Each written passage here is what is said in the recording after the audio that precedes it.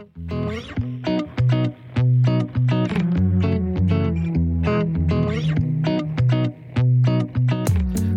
to the Hereby Called podcast, where we focus on preparing the called and reminding the returned by sharing life-changing experiences from serving the Lord.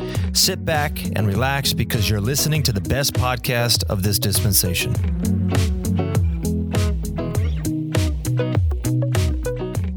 Every aspect of that area was just beautiful. The city, Verona, it's like a fairy tale city. It has this beautiful river, the Adige running through it with castles and little cobblestone streets and beautiful bridges. But the highlight of the whole city was the branch there. These people were so extraordinary. They were the most united, Christ-like people. Like they were like angels.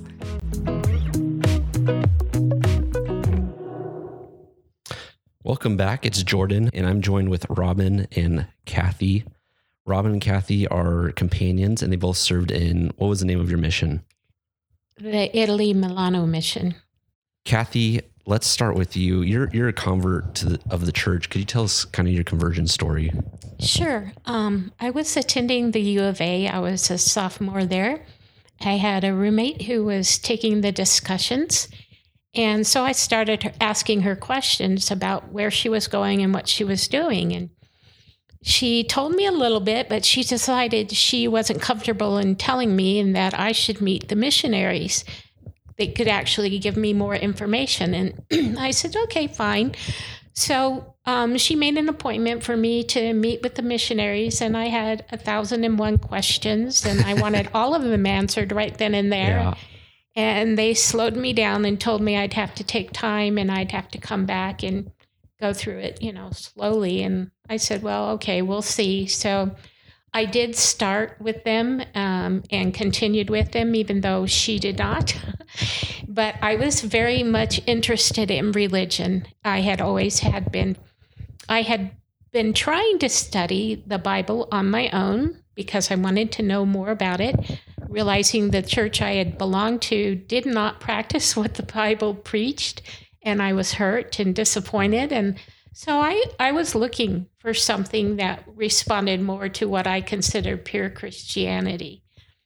And so I went through, I remember starting in August, and it was probably October before I joined the church. I went through several missionaries as they were being transferred. And the one that ended up baptizing me had just come back to Arizona from Ireland because he had gotten sick, and that's where they sent the sick missionaries, was Arizona. And I remember him sitting there and looking down, and I was like, what is wrong with him? Is he going to actually talk to me or tell me anything? And so I just ignored him. The other missionary had always been polite and nice, and they were talking to me about Alma chapter 32. And that really pierced my heart. I was so impressed and touched by what they were saying. And I remember the one missionary was pretty much convinced I had felt the Spirit. And I would have to say that was my first experience of feeling the Spirit. And I kept thinking, wow, what a beautiful verse. What a beautiful way to learn the gospel. And so the next time when I met with these two missionaries, they decided to ask me if I wanted to be baptized. And I said no, because I was pretty obnoxious and ornery, and I didn't have all my questions answered. But they had me meet with a family home evening group that evening. And there was a girl from my floor in the dorm who was a member, and she was talking to me about her life and how it had grown and changed with joining the church and everything. And was really impressed with everything that she said. And I remember going home and reading the Book of Mormon that the missionaries had asked me to read at that time. And I was just so overwhelmed with everything she had said, everything I had heard from the missionaries. I actually called them and said, I want to be baptized. And the one elder dropped the phone. Yeah, that's the best call you can get. Couldn't actually talk to me hardly. And I said, please, I want to be baptized. And I was able to get greater understanding. I remember there were some issues that they had not covered yet. And it took me a while to understand, but I did. And I decided I had already received a testimony and I needed to follow through with that, whether I understood everything else or not. And so then I ended up getting baptized and never been more grateful than that. Wow. And Robyn, you had a unique experience in that you were baptized at 8 years old, but kind of a different journey to the church. Would you mind sharing kind of how you developed your testimony of the restored gospel? Sure. So my parents got divorced when I was quite little. I was about 3. And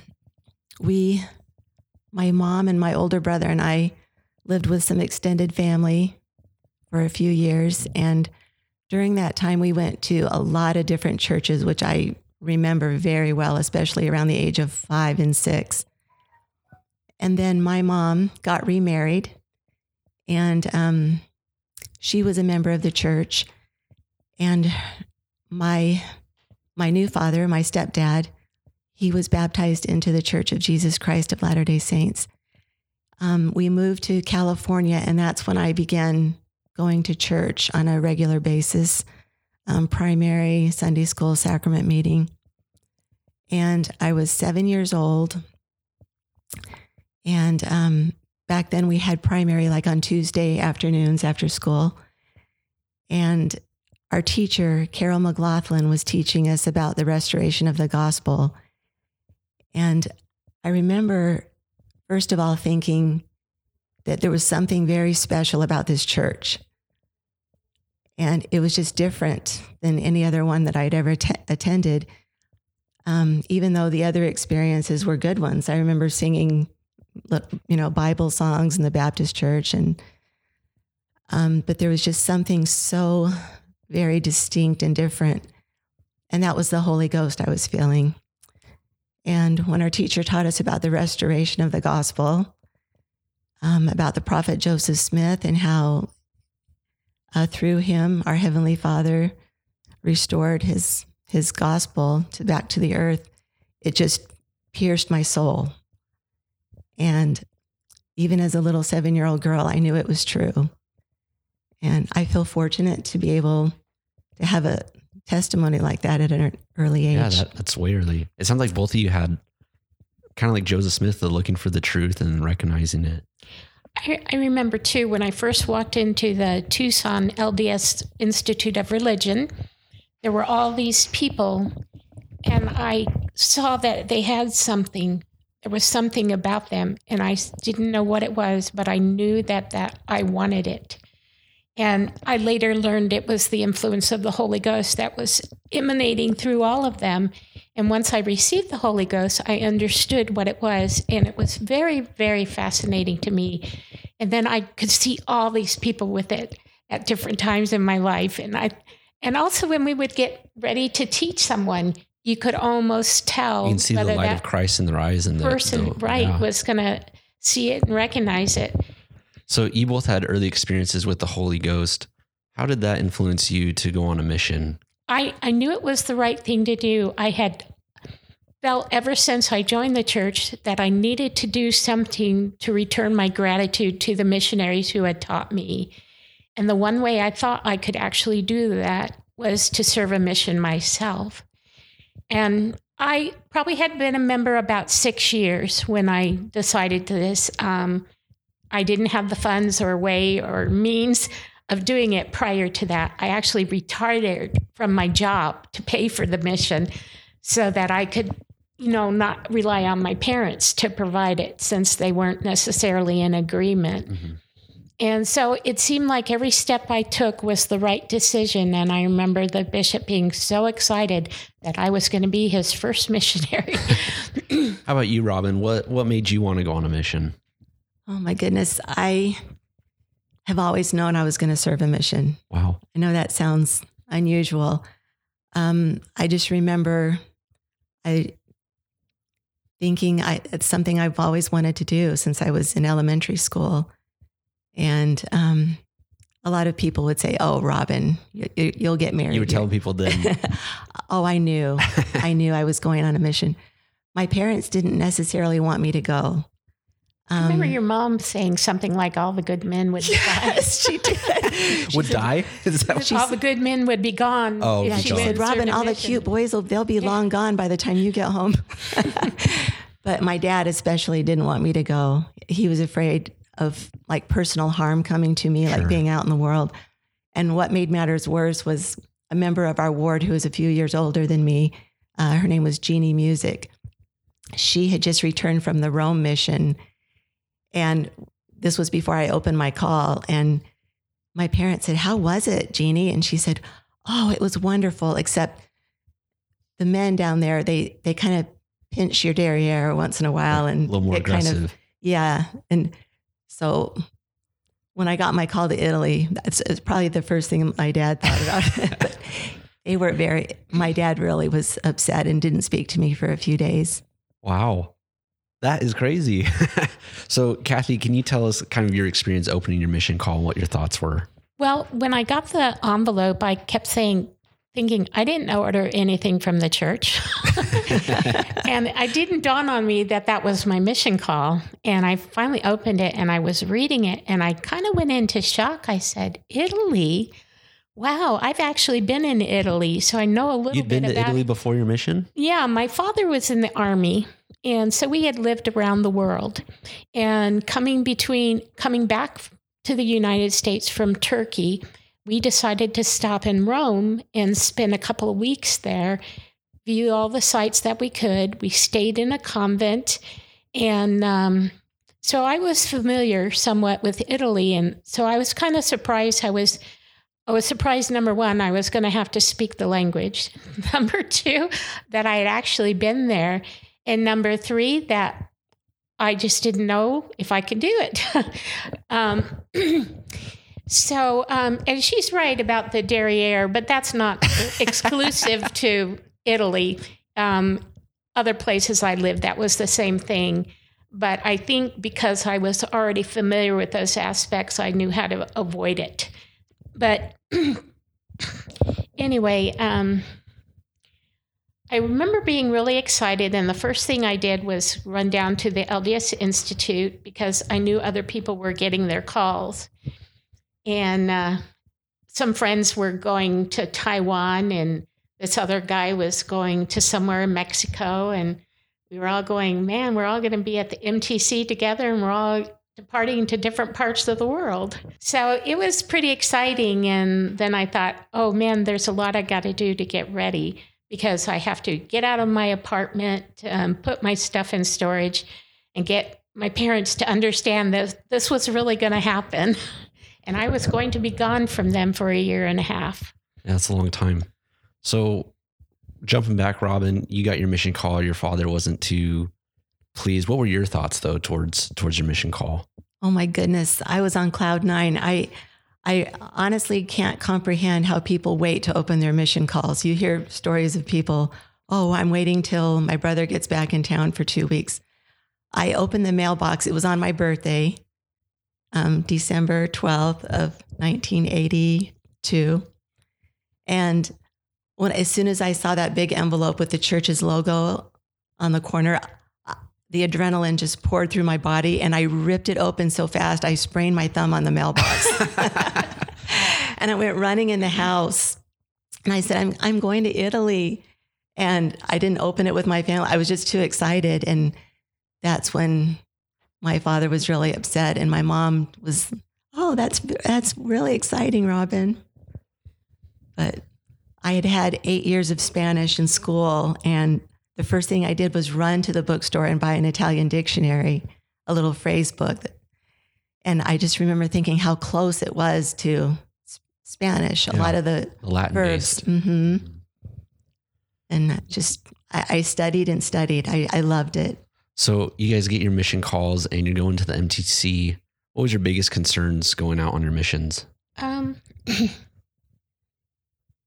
I think my biggest concern was, will I ever really learn this language and be able to speak it and communicate with others? The MTC was a wonderful experience. It was very spiritual. There was always things to attend, to learn about and be a part of. The classes were fun. We had fun teachers. They did fun things with us. Sometimes they'd smack us when we were way off, which was all right. One time when we were there, a whole group of people came over from Italy. And I remember sitting there and listening to them talk. And I said, this is not the language we learned. I am so shocked. What am I going to do? You can't see it right now, but Robyn is smiling and laughing quietly to herself. But I remember this one sister. She was short. She had short red hair. And she spoke with this low, gravelly voice. And I kept thinking, I wish I could understand This was an Italian, her. yeah. Yeah, and I couldn't. And lo and behold, of course, this was before I knew that Verona was going to be a part of my mission. I was still thinking I was just in the Milano mission. She was from Verona. I actually met her and became close friends with her in Verona.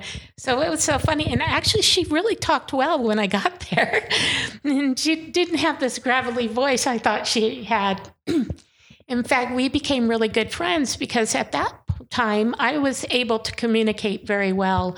And I was confident in my speaking. And so we could carry on regular, everyday conversations. The same person that you saw in the MTC, you met up again. The person that I thought I would never be able to understand. And how come she talks that way?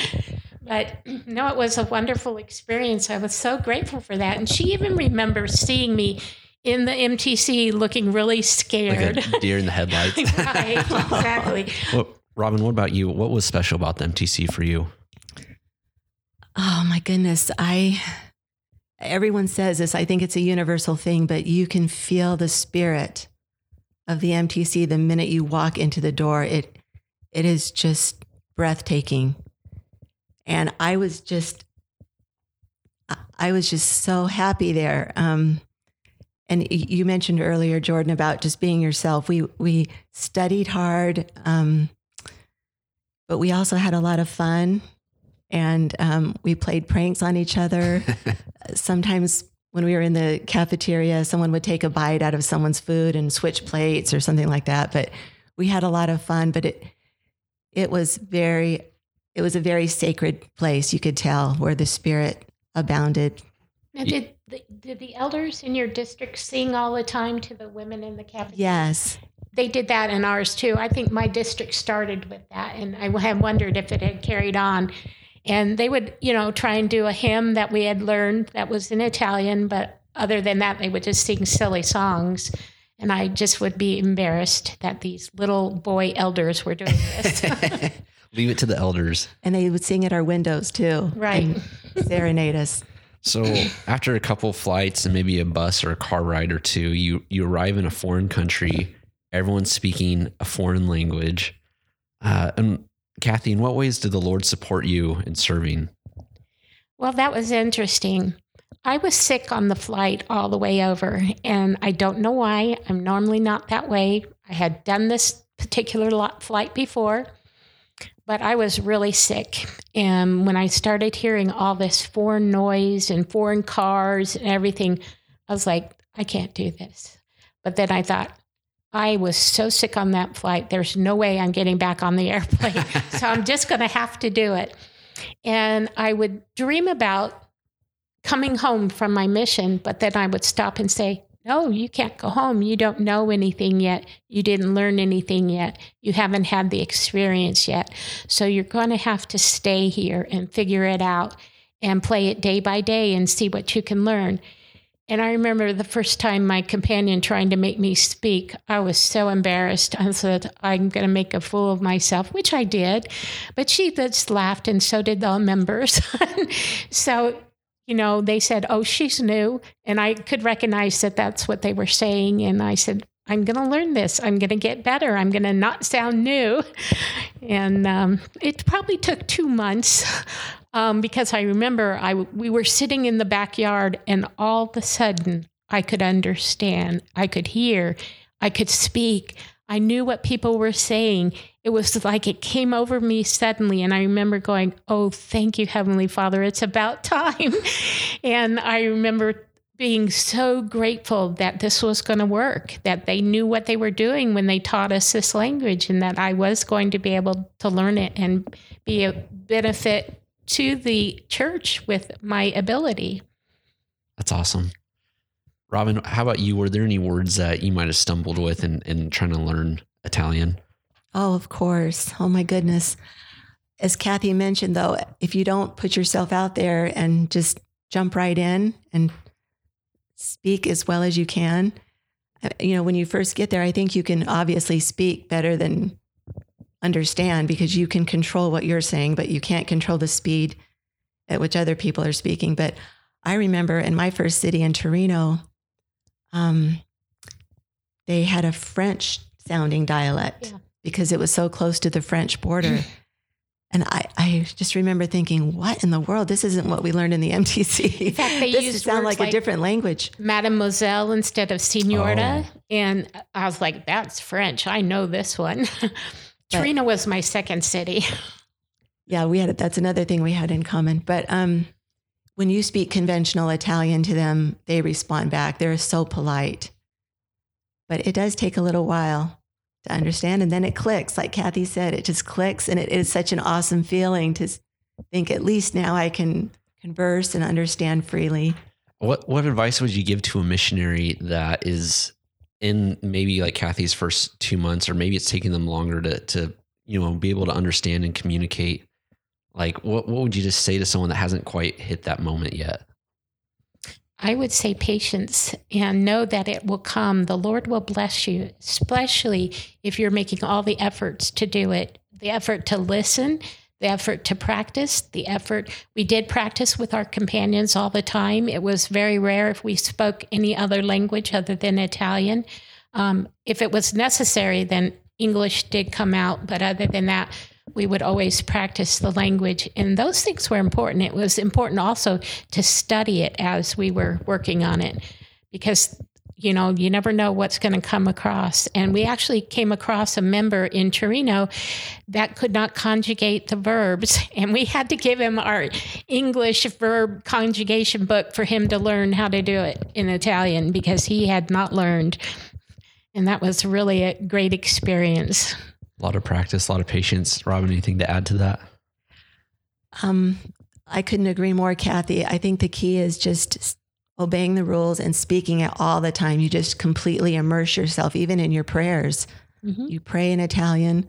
I did make the mistake of writing in my journal in Italian, thinking that I would always know, and they say they discourage that for your posterity. So I might have to retranslate some things. Interesting. But just immersing yourself and having great patient companions, like Cathy said, was such a blessing. Who helped and didn't criticize, just encouraged. Yeah, don't be afraid to fail, it sounds like. Right. So, like Italy, I think we've all seen pictures, and it's a beautiful place, and there's so much history. It's so rich. But how would you describe Italians to someone? Like, what's kind of common among Italians? Well, before I left for the mission field, I pictured Italians basically darker hair, olive skin. They say "Mamma mia." They use their hands in tremendous gestures. And after going there, I found out it's all true. She's definitely right. They're beautiful people, beautiful. I think everything about them, just their language. They're very gracious, and they're very welcoming to new people. Most of the Italians had to learn English in growing up. So a lot of them spoke a lot of English, and so that would sometimes help us out. But we still always tried to speak Italian, and each city had its own dialect. And like she said, Torino was French, Verona was Spanish, Brescia was more Germanic, and Modena was kind of somewhere in between Spanish and regular Italian. So we adjusted our dialects ourselves by listening to the members so that we could be more functional in each area. So, in kind of taking a step further into your missions, in what ways did your relationship with the Savior grow on your mission? Every day was a learning opportunity. Every day I learned to rely upon the Savior and anything he had for me or wanted me to do. I personally had never felt closer to the Savior.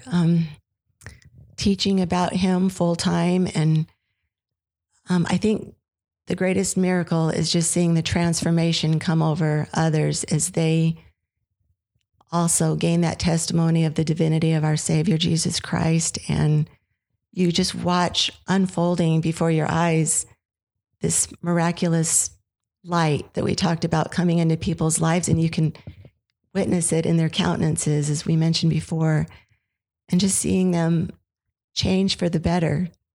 And it's a joy that it's indescribable, because you remember just a few months prior what their life was like, and now they're entering the waters of baptism, and you've seen them give up old bad habits and just commit to keeping the commandments. And it's beautiful seeing that change in their eyes and their countenance. And the happiness. You can see the happiness and the joy. Right. It seems like, and I've said it before on another podcast, but it seems like going on a mission is the opportunity to witness miracles. Most definitely. I always felt like every day there was some kind of miracle that happened. Even if we were studying the scriptures that morning, when we went out that day, something about the very scriptures we had just studied became a part of our daily usage or conversation with people. And to me, that was a fascinating and wonderful miracle. It was like I almost couldn't wait to see what was going to come next or the next day. And carrying the spirit that you carry as a missionary was very fascinating. It was a drawing power. People were drawn to you as you were giving them the opportunity to learn the gospel. And that was exciting too, because then you met with a lot of people who really were searching, and it was nice to be that instrument for them to come in contact with. Miracles happened every time. Anytime someone was being baptized or wanted to join the church or even asked about the church was a beautiful miracle. And of course, we were so excited to share all that information with them and help them on their search. It's amazing because, as Cathy mentioned, you have so many experiences every day. It's like a lifetime of spiritual experiences condensed into the 18 months, anyway, that the sisters served. Yeah. It's hard to explain, but... And I love that you talked about there's daily miracles, because there's times missions are hard. And I think sometimes we forget talking about those, and we don't want to focus on the hard things. But if you focus on the miracles, then it just becomes a beautiful experience. And like all the hard things, you just shrug off and like they don't matter and whatever. Like you're witnessing people change their lives, and it's a beautiful privilege. So talking more about your companionship, what area did you two serve together in? We were in Verona. And what were the first moments like when you became companions? I just remember Robyn sitting on the bed because I had to come into You transferred into I transferred into Verona. She was already there. Her companion had left. Sometimes the companions would meet you at the train station, but she didn't. And I didn't know why, and that was okay. But I just remember her sitting there, and she looked afraid, and I was concerned about her looking afraid. And maybe she was scared of me, which she had every right to be. No, absolutely not. But, she was wonderful. She opened right up on everything that we needed to do and needed to accomplish and who people were. And when we got to the first Sunday that we got to church, and she would help introduce me to people, and so we got to know them. And I just felt really good that this was going to be a wonderful companionship, and I was grateful for this opportunity. How about you, Robyn? There's some things that you smiled and some things that you... Oh, Cathy spoke amazing. As you can tell from this discussion, Cathy is just such a warm, friendly person, and she is just loving and caring. And I could sense that right away. And I knew that it was going to be an amazing companionship. And the entire experience, even the city itself, every aspect of that area was just beautiful. The city, Verona, is it's like a fairy tale city. It has this beautiful river, the Adige running through it with castles and little cobblestone streets and beautiful bridges. But the highlight of the whole city was the branch there. These people were so extraordinary. They were the most united, Christ-like people. And we talked about what an amazing choir they had too. It was like they were like angels. We even had nicknamed them the Mormon Tabernacle Choir of Verona. and they were so strong. I learned something from them every day, and how strong they put in the principles of the gospel right away, right when they were being told. Whereas I think before I'd sit back and let me think about it. It sounds like these people, their testimonies were, as beautiful or more beautiful than the city. What made them, what did they do that made them different from other branches that you'd served around? Well, for one thing, if we ever brought an investigator to the branch, everybody shook their hands. They embraced them. They let them know how welcome they were and how happy they were to have them among them in that branch. And so it made us so excited to bring people because we knew the reception that they would receive that's huge as a missionary. When they interacted with those people. So what advice would you give to two sisters being united? Because you obviously had a good companionship. What things could they do to have a strong companionship? Well, before I left in the mission field, my goal was to make every companion like my best friend. I would focus on the things that we had in common. And I felt that was so important because if you didn't have that genuine love for one another, then how would you have the Spirit of the Lord with you as you went out as a team to go teach the gospel? Mm. But I was fortunate. I told Cathy I would pick everyone for a best friend. In Verona, what were some moments that you were guided by the Spirit to reach out to certain people? Well, I'm going to introduce this one because this was by far and away. Robyn has this beautiful scrapbook full of pictures. I'm so glad that she documented well for her mission. But it was one of the greatest miracles and I'm so grateful that we had this one together. This was the month of August, and in Italy, everybody goes on vacation, rich, poor. They all find a place to go. It's called Ferro d'Agosto, and it's very hard to track at that time because everyone's gone. So a lot of people just do street contacting or just any way they can, Stores are closed. Yeah, stores are closed. It's true. Everyone's on holiday. Yeah, it's like ghost town. And one morning after we had companion prayer, Cathy said, I have this feeling, and we were on bicycles. I mean, can you imagine how wonderful? It was just so, she said, I think we should ride out to these apartment buildings way, way out. And she pointed on the map to the periphery of the city as kind of on the outskirts. And I thought, wow, why not? She felt very prompted to do so. And we started knocking on apartment doors. Via Tunisia, wasn't it? Yes. Yeah. I remember that day feeling we needed to go here and be here. And even though they were more modern apartments, I said, it doesn't mean somebody's not going to be there. And it was a very interesting feeling when Lorella opened the door. I don't know. I think we may have just looked at each other going, what's going on here? I think initially she thought we were representatives from another church. Right. And I think she was a little bit hesitant at first about us coming in, but then she invited us in and had us meet her father and mother. And then we started talking with her. And they decided then to let us come back. And at that point, then that included her uncle, which was her mother's brother. And he was really interested. I thought we were going to get him to join the church, actually. And yeah, he came to church, Luciano. Right, yeah. What was it about that first visit with Lorella that made her curious or wanted to hear more?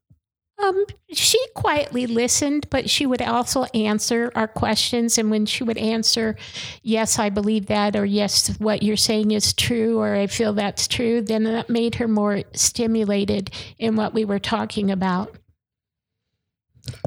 She told us a little bit about herself, that she was a model or had been working to be a model.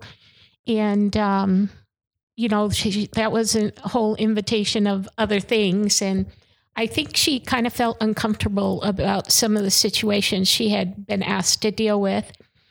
And like I said, we also knew that she smoked because she had told us, and I think she even had them sitting out, but it wasn't frequent or often. But she just seemed, in spite of her parents, because I don't believe her mother hardly said anything. Her father said some things, but I felt like they were listening and were interested in the things that we had to say. I felt very welcome in their home. Mm-hmm. They liked us, and the more that we taught about the gospel, it seemed to be very pleasing to them, and I think they were in agreement with just about everything we taught. But as Cathy said, Lorella's father was blind. Mm-hmm. He had type 1 diabetes. And how old was Lorella? She's 17, 18 years old. I think she was younger than me, but older than you. Was she a little older? Okay, I'm putting her at a younger age, but I think she was a little maybe older. Just out of high school. I thought she was maybe in her 20s. In her really early 20s. Yeah. But anyway, yeah, as Cathy mentioned, she had a habit of smoking, and she was responding really well to everything that we were teaching, and we just thought we need to get her over this. Yeah. This one hurdle. Yeah. And so Cathy had the idea of getting a little jar and putting candy in it, and we would write little daily inspirational thoughts and scriptures just to help her kick the habit of smoking, which turned out to be pretty successful. Because it seemed like right away when we came back, she had either thrown it away or put it away, wasn't having any part of it anymore, and was grateful for the jar to assist in putting her mind elsewhere. And she said, yeah, I'm so sorry. No, I remember one time she said, at one point she would just laugh because like we would misspell, at least I did. I misspelled the word Italian. Yes. Yeah. I actually wrote for cigarette, I wrote Cigarette. That's cigarette. They spell it with this S. It's cigarette. Oh. Yeah. Anyway, some of our little mistakes. Yeah. Our little faux pas made her laugh. Yeah. So she enjoys learning about the gospel. It sounds kind of like Cathy, like there's a lot of things that she identified with already as you were teaching her. I felt she did. She was willing to read the scriptures right away, which I can't always say was my case with other people. And that was kind of the mentality of the Italian people. They were used to priests and somebody else reading everything for them, so they didn't have to. But yet she was interested. She and her uncle both were very good about reading the scriptures. They even said, the uncle said one time that we had to use the Protestant Bible to make sure we were reading this correct stuff and not the Catholic Bible. And we did use the Protestant Bible while we were there because he was saying that the Catholic Bible would say something else and then it wouldn't be right. Mm. And, but whenever we gave Lorella an assignment, she read it right away. She came back with a response and an answer and often her feelings. And go ahead. I was just going to say she was a very genuine person. Very much so. Mm-hmm. And I'm jumping, but she ended up being baptized. Right. Correct? She did. What was her baptismal service like? Is there anything that you remember or that stuck out to you? I remember being really excited. I remember being grateful that she went ahead and decided to go ahead and be baptized because she had thought to wait a little bit for some other family members, but I knew I wasn't going to be there. I was going to be In the leaving area. soon, and Okay. I wanted to make sure I got to see her get baptized. And I think she was excited too. I think she really, really felt the change she was making in her life, especially when we had offered her the opportunity to be baptized. I remember her being so glad that we had asked that, and I was so grateful of her quick and positive response. What about you, Robyn? It was amazing. We had also invited our mission president and his wife to attend, and he let us know that he probably wouldn't make it, so that was a little disappointing. But actually, on the day of her baptism, he and his wife, President Uvrard and Sister Uvrard, showed up, and that was kind of like icing on the cake. And Very also, exciting. one of the families there, the Gotzi family, had a son named Marco, and he was just getting ready to leave on his mission to Rome. And so he is the one who performed her baptism, which united this branch even Right, more. member. right? It was just like That's perfect. an amazing evening, such a huge blessing. It was beautiful. And I remember he went around making sure he got everybody's address for when he was in the Rome mission. And I remember President Ward standing right there. And I was like, should I give him my address? What a great experience, though, for him to start his missionary work with the baptism. Right. And enjoy that spirit. It was amazing. And I think, and the story doesn't end there. We went to see her just a few days later, just to check up on her and see how she was doing. And she had kind of a somber look on her face, didn't she, Cathy? When we were scared. When we knocked on the door and she opened the door, we thought, oh my word, what's happened? Did you talk to your priest? Or we were a little bit nervous. And Cathy will tell what happened. Then she shows us these pictures of people and the Swiss temple. And I'm like, why is she showing that to us? And then she tells us all of her relatives have joined already, and they had come down to talk to her about the gospel. And this was like the day after she's baptized. And we were just so excited. We just couldn't even believe it. And it was such a relief that it wasn't what we thought it was.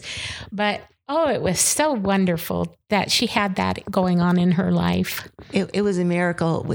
As Cathy said, when these relatives, these cousins and aunts and uncles had come down from Switzerland, she wanted to tell them that she had joined the Church of Jesus Christ of Latter-day Saints. She was just bursting at the seams, but she was a little afraid because they were so entrenched, and it's such a traditional thing with families. You say entrenched, I imagine you're talking about in the Catholic Church. Oh yes. It's, even though they may not attend, it's a tradition. Family tradition. It is. Yeah. Absolutely. Okay. It's part of their heritage. And so she was terrified, understandably, to tell her close relatives that she had just broken away from that and had joined the Church of Jesus Christ of Latter-day Saints. And she said, finally, she just blurted it out. And they looked at her and she said it was just tears down everyone's face because they said, Lorella, we have also just joined the Church of Jesus Christ of Latter-day Saints. And what an amazing reunion that must have been. Yeah, that's awesome. To have family support like that where she didn't have it before. Exactly. So you served, we were mentioning the Catholic Church, you served in an area where the most ancient early Christians lived. Right. Were there any times that you saw evidence of the church then on your missions? Of the LDS Church? Yeah, the Church of Jesus Christ in the former days, I guess, instead of the latter days. The history of the church in Italy goes back to Lorenzo Snow going over there and praying in the Piedmont area where there was some Protestant type members in Italy. And they wanted to open up the church at that point for the gospel. However, it wasn't until the 1960s when Pope John somebody, who was a real friendly pope, had opened it up for other religions to come and talk. And so we were basically still the first generations of missionaries there. Wow. And so the closest evidence I would have seen would have been just the history of knowing Jesus and his story and what was going on in the Rome area as to why she could recognize that baptismal font that we saw. Tell us a little more, because we didn't get it before we record. Tell us about this baptismal font that you saw. Well, as Cathy mentioned, I'm in the architecture. The buildings are some of them are just thousands of years old. And we had a really neat experience of riding our bikes past this same street every day as we went out. And one day, there were some construction workers there who were excavating. They were digging up the cobblestone street, and they had uncovered a baptismal font, an original baptismal font.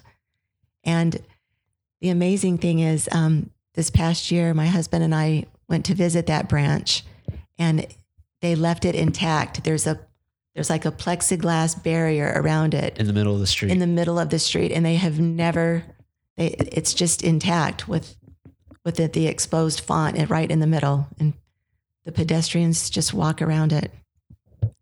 It was amazing. That's awesome. But we also had the amazing privilege of going down into the baptistry of the Duomos. Uh-huh. And I have a picture here of a 12th century. You said the baptistry of the Duomos? The Duomo. Yeah. Which is a big Catholic the main cathedral. Okay. Yeah, this picture is from the 12th century. It's one of the early baptismal fonts. It looks gorgeous. Now, are you the one that asked the priest about baptism? Was it you, or was it Wendy when we were in that little group of three? It very well could have been. Or it was not Wendy. It was. What was the question that was? Michelle Nielsen, Sister Nielsen.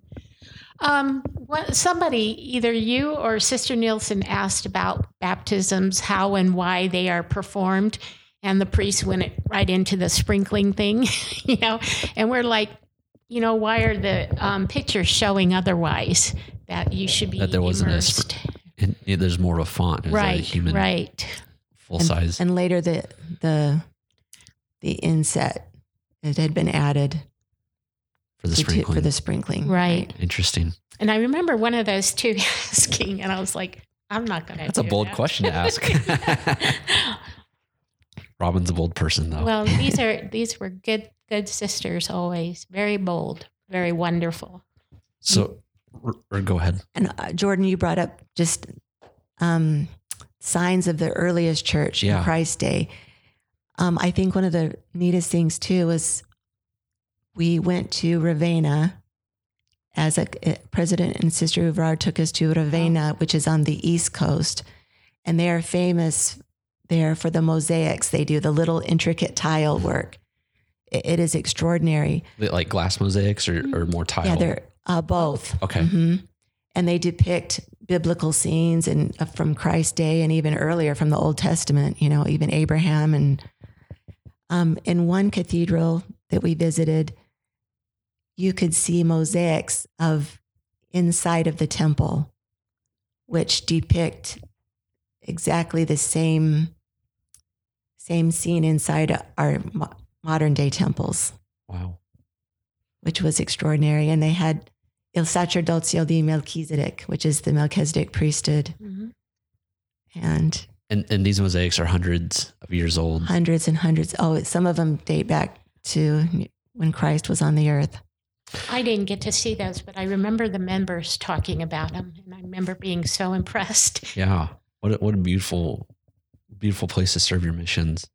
The new mission handbook has something. It says you can learn more fully to love the people that you serve by taking sincere interest in their culture. What cultural experiences did you have that helped you understand and appreciate Italians more? It sounds like, with the history of the church there and seeing those mosaics, was there anything else that you were able to do, or maybe that your mission president that had to help you? Eat. That's a good one. Eat the food. It's such a huge part. The family and gathering together at the table. Right, exactly. And all the different courses and the different ways that they have to be served. Like you get the fruit after everything else and before the final dessert. And there's an order and a process. Yes, definitely an order.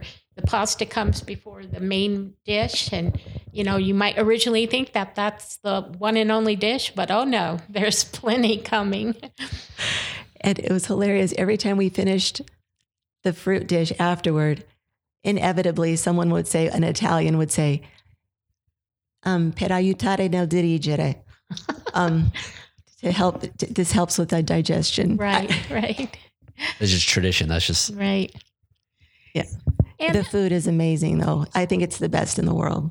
we also had the opportunities on our P days to investigate the other places. Yeah. For example, in Torino, we went where the Shroud of Turin was. I don't know if you got to do that. Okay. What's the Shroud of? Okay. This is a fabric that they think Christ was buried in off the cross and put into the tomb, and then they eventually got out. The apostles of our church have said, yes, it is a shroud of a crucified man, but they did not say it was Christ. And it does look like a folded over piece of linen that got folded over somebody who was removed from a cross. And if you see some current things that are out in the community, it can give you the sense of feeling that, oh, this is why they believe it was Christ. Mm-hmm. But there's no evidence to prove that it's Christ. They've gone over it with a fine-tooth comb, with ink, paint, cameras, everything. But they do say it is a shroud of someone who was crucified. We went to the Egyptian Museum. We went into other cathedrals just for their notoriety and the artwork. History. And like she has a picture of Juliet from Romeo and Juliet, the balcony, and you can actually go in there and stand on the balcony. There was usually people playing string instruments outside of the balcony. A lot of times if you went over, they would be from different places. And that was kind of cool. I thought that made it neat. It was just exciting to roam around and be a part of it all. I think she hit the nail on the head when she said food. That seems to be the biggest thing. That's what gathered everyone together. Right. And that's one of the reasons why they're always so gracious, too. Even if you're just in there for a couple of minutes, they want to offer you something to eat or drink. They're very, very generous. And one interesting thing about the Italian culture is that because that time is so sacred, the pranzo is the main meal. That's their lunch between 12 and 2. And it's not kosher to knock on people's doors. So during that was a little awkward as a missionary because we would a family. Exactly. Mission. So we would either speak with people in public or just use that time to study together. But it was a very sacred time that we respected as missionaries, because it was so important in their culture that they had that family time. Yeah. But stores would close down sometimes. And wow. Yeah. That's awesome.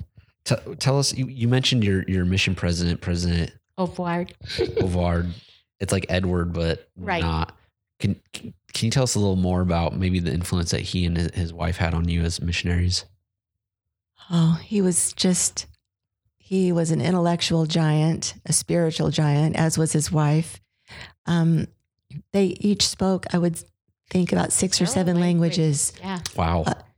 They're from Paris. They had both served missions in France.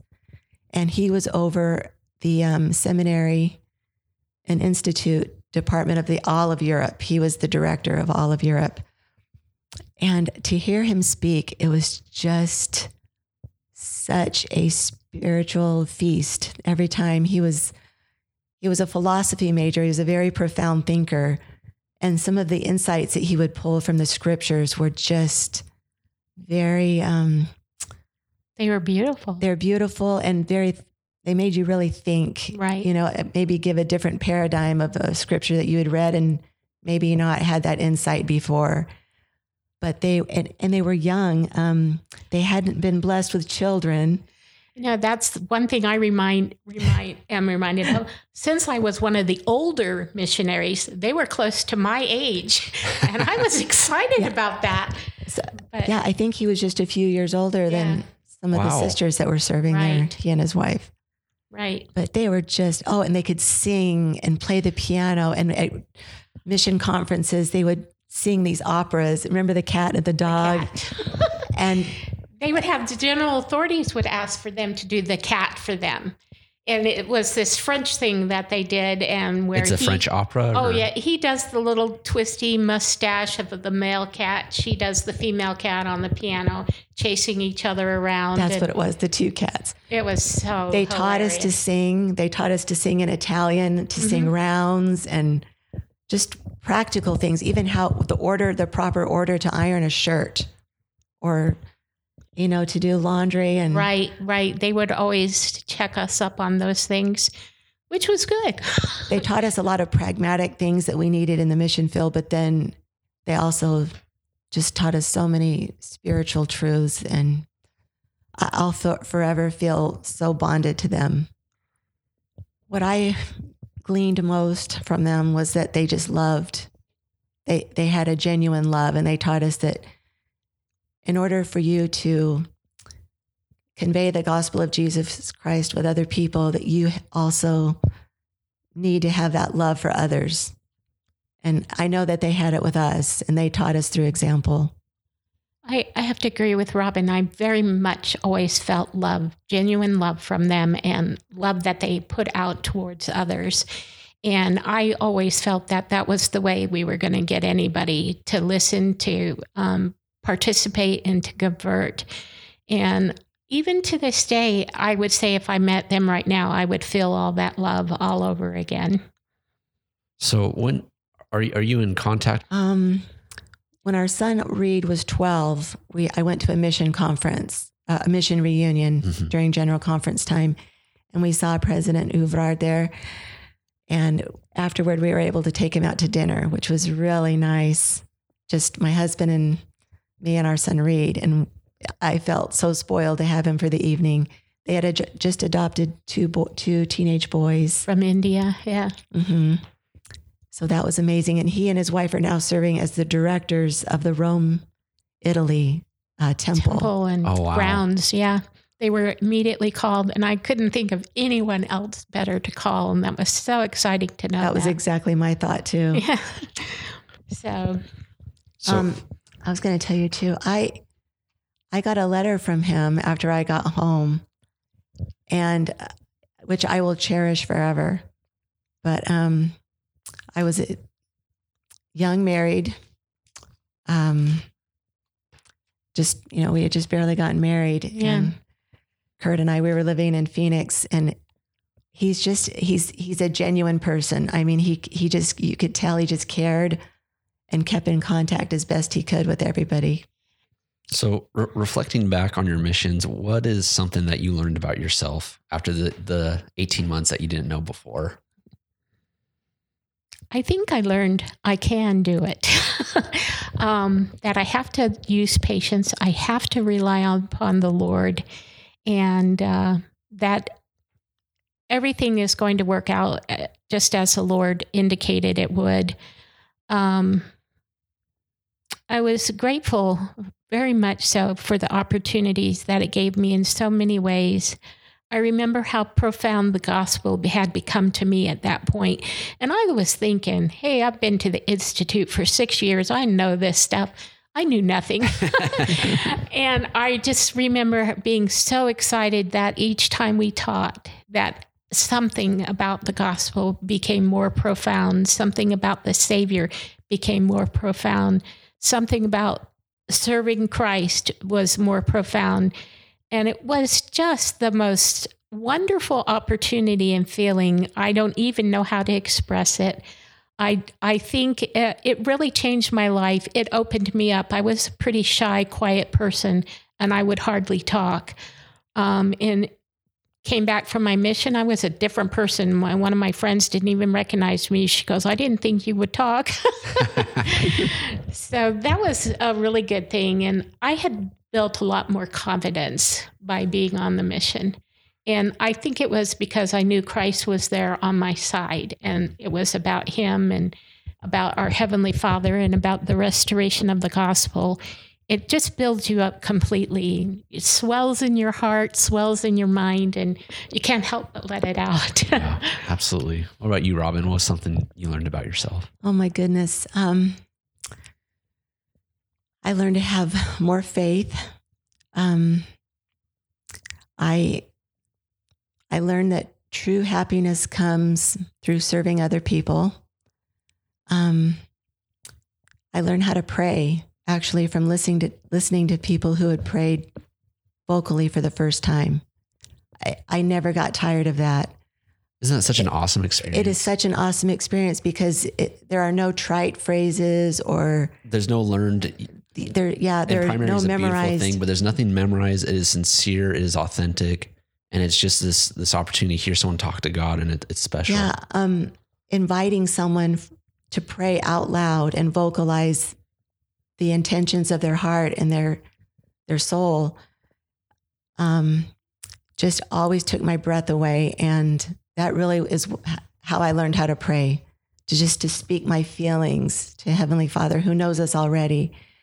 Another wonderful thing was just being able to declare truth through the Holy Ghost. I remember there were some women who had lost babies in infancy before they had a chance to become christened or sprinkled in the church that they were going to. And the preachers or the priests telling them that those babies' souls were going to be lost forever in purgatory. And I remember reading scriptures from the Book of Mormon and explaining how completely opposite that was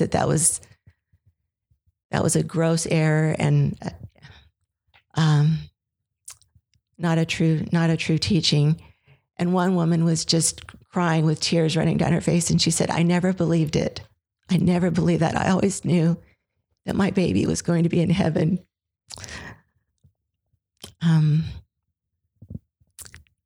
So I think just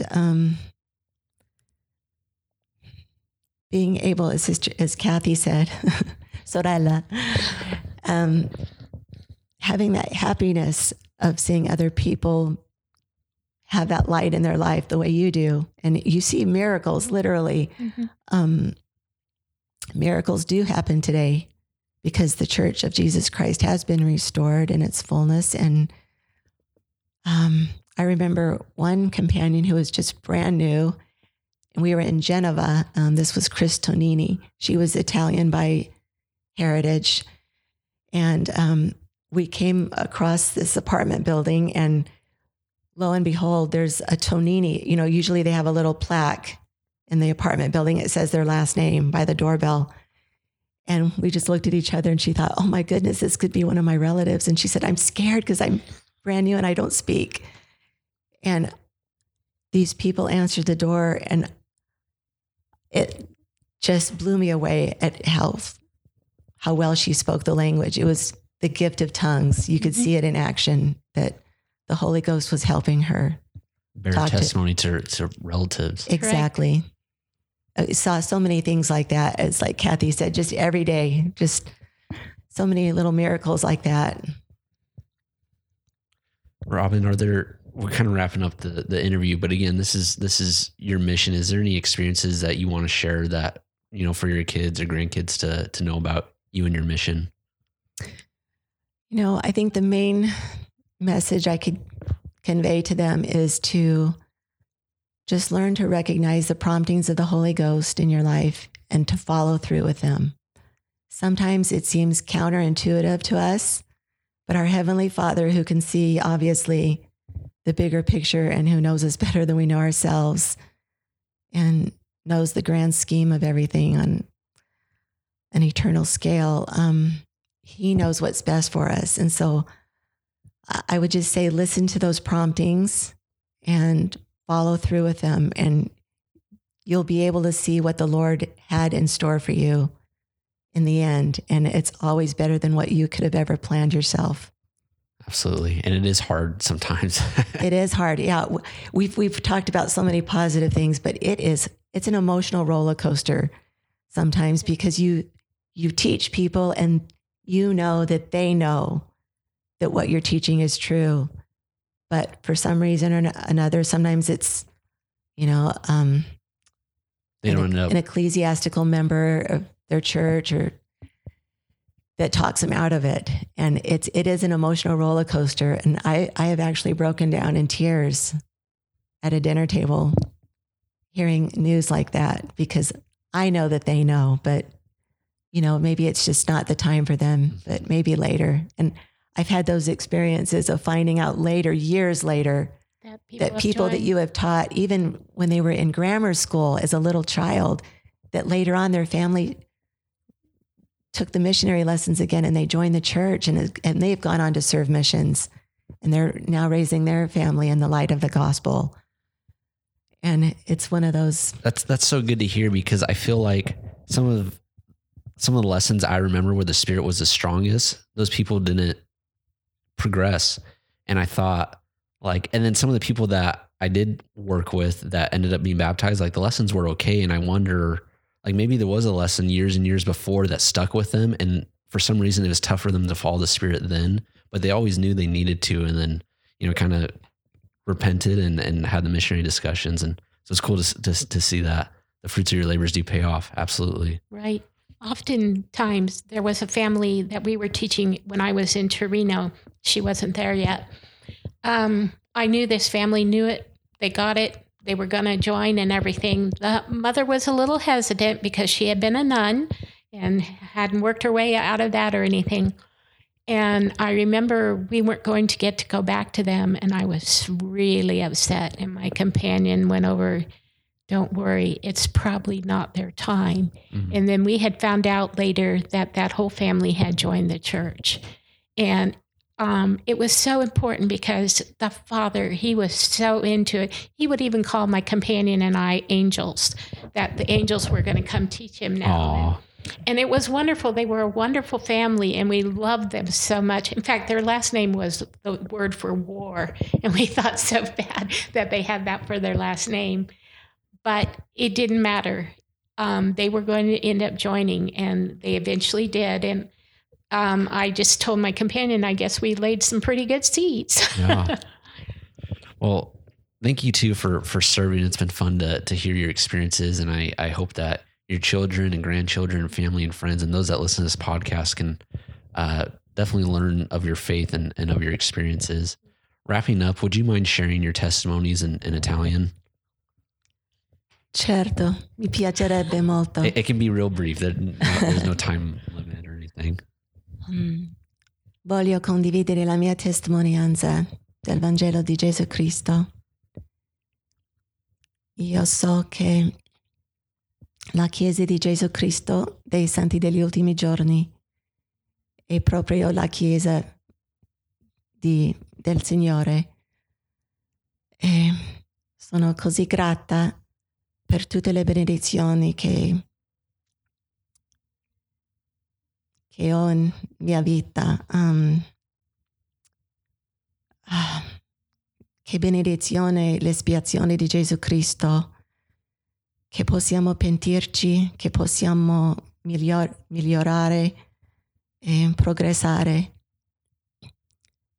Che benedizione di un profeta vivente, President Nelson, che guida la Chiesa sotto la direzione del nostro Signore Gesù Cristo. So che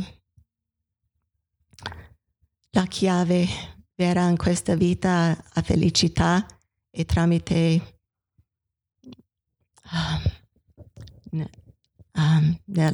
obbedire i comandamenti delle nostre famiglie, tramite il nostro Signore Gesù Cristo. E lascio queste cose nel nome di Gesù Cristo. Amen. Amen. Robyn, that was great. I don't know that I can even come anywhere near that. Però so che Gesù Cristo è mio Salvatore e Lui è qui per tutti. So che la Chiesa è la verità e abbiamo l'opportunità di impare I nostri e altri, so che ti fare la missione e benedizione molto no pare comparare alcuna. Oh amore per la nostra Padre Celeste e il Salvatore e per la Chiesa, il profeta e tutte le cose abbiamo durante il nostro vive. Grazie per tutti in il nome di Gesù Cristo. Amen. Amen. Amen. Thanks again for coming on, and for those who are listening. This episode they always are dropped on Sunday, and we will drop this on Sunday, and we look forward to having you next week. Thank you.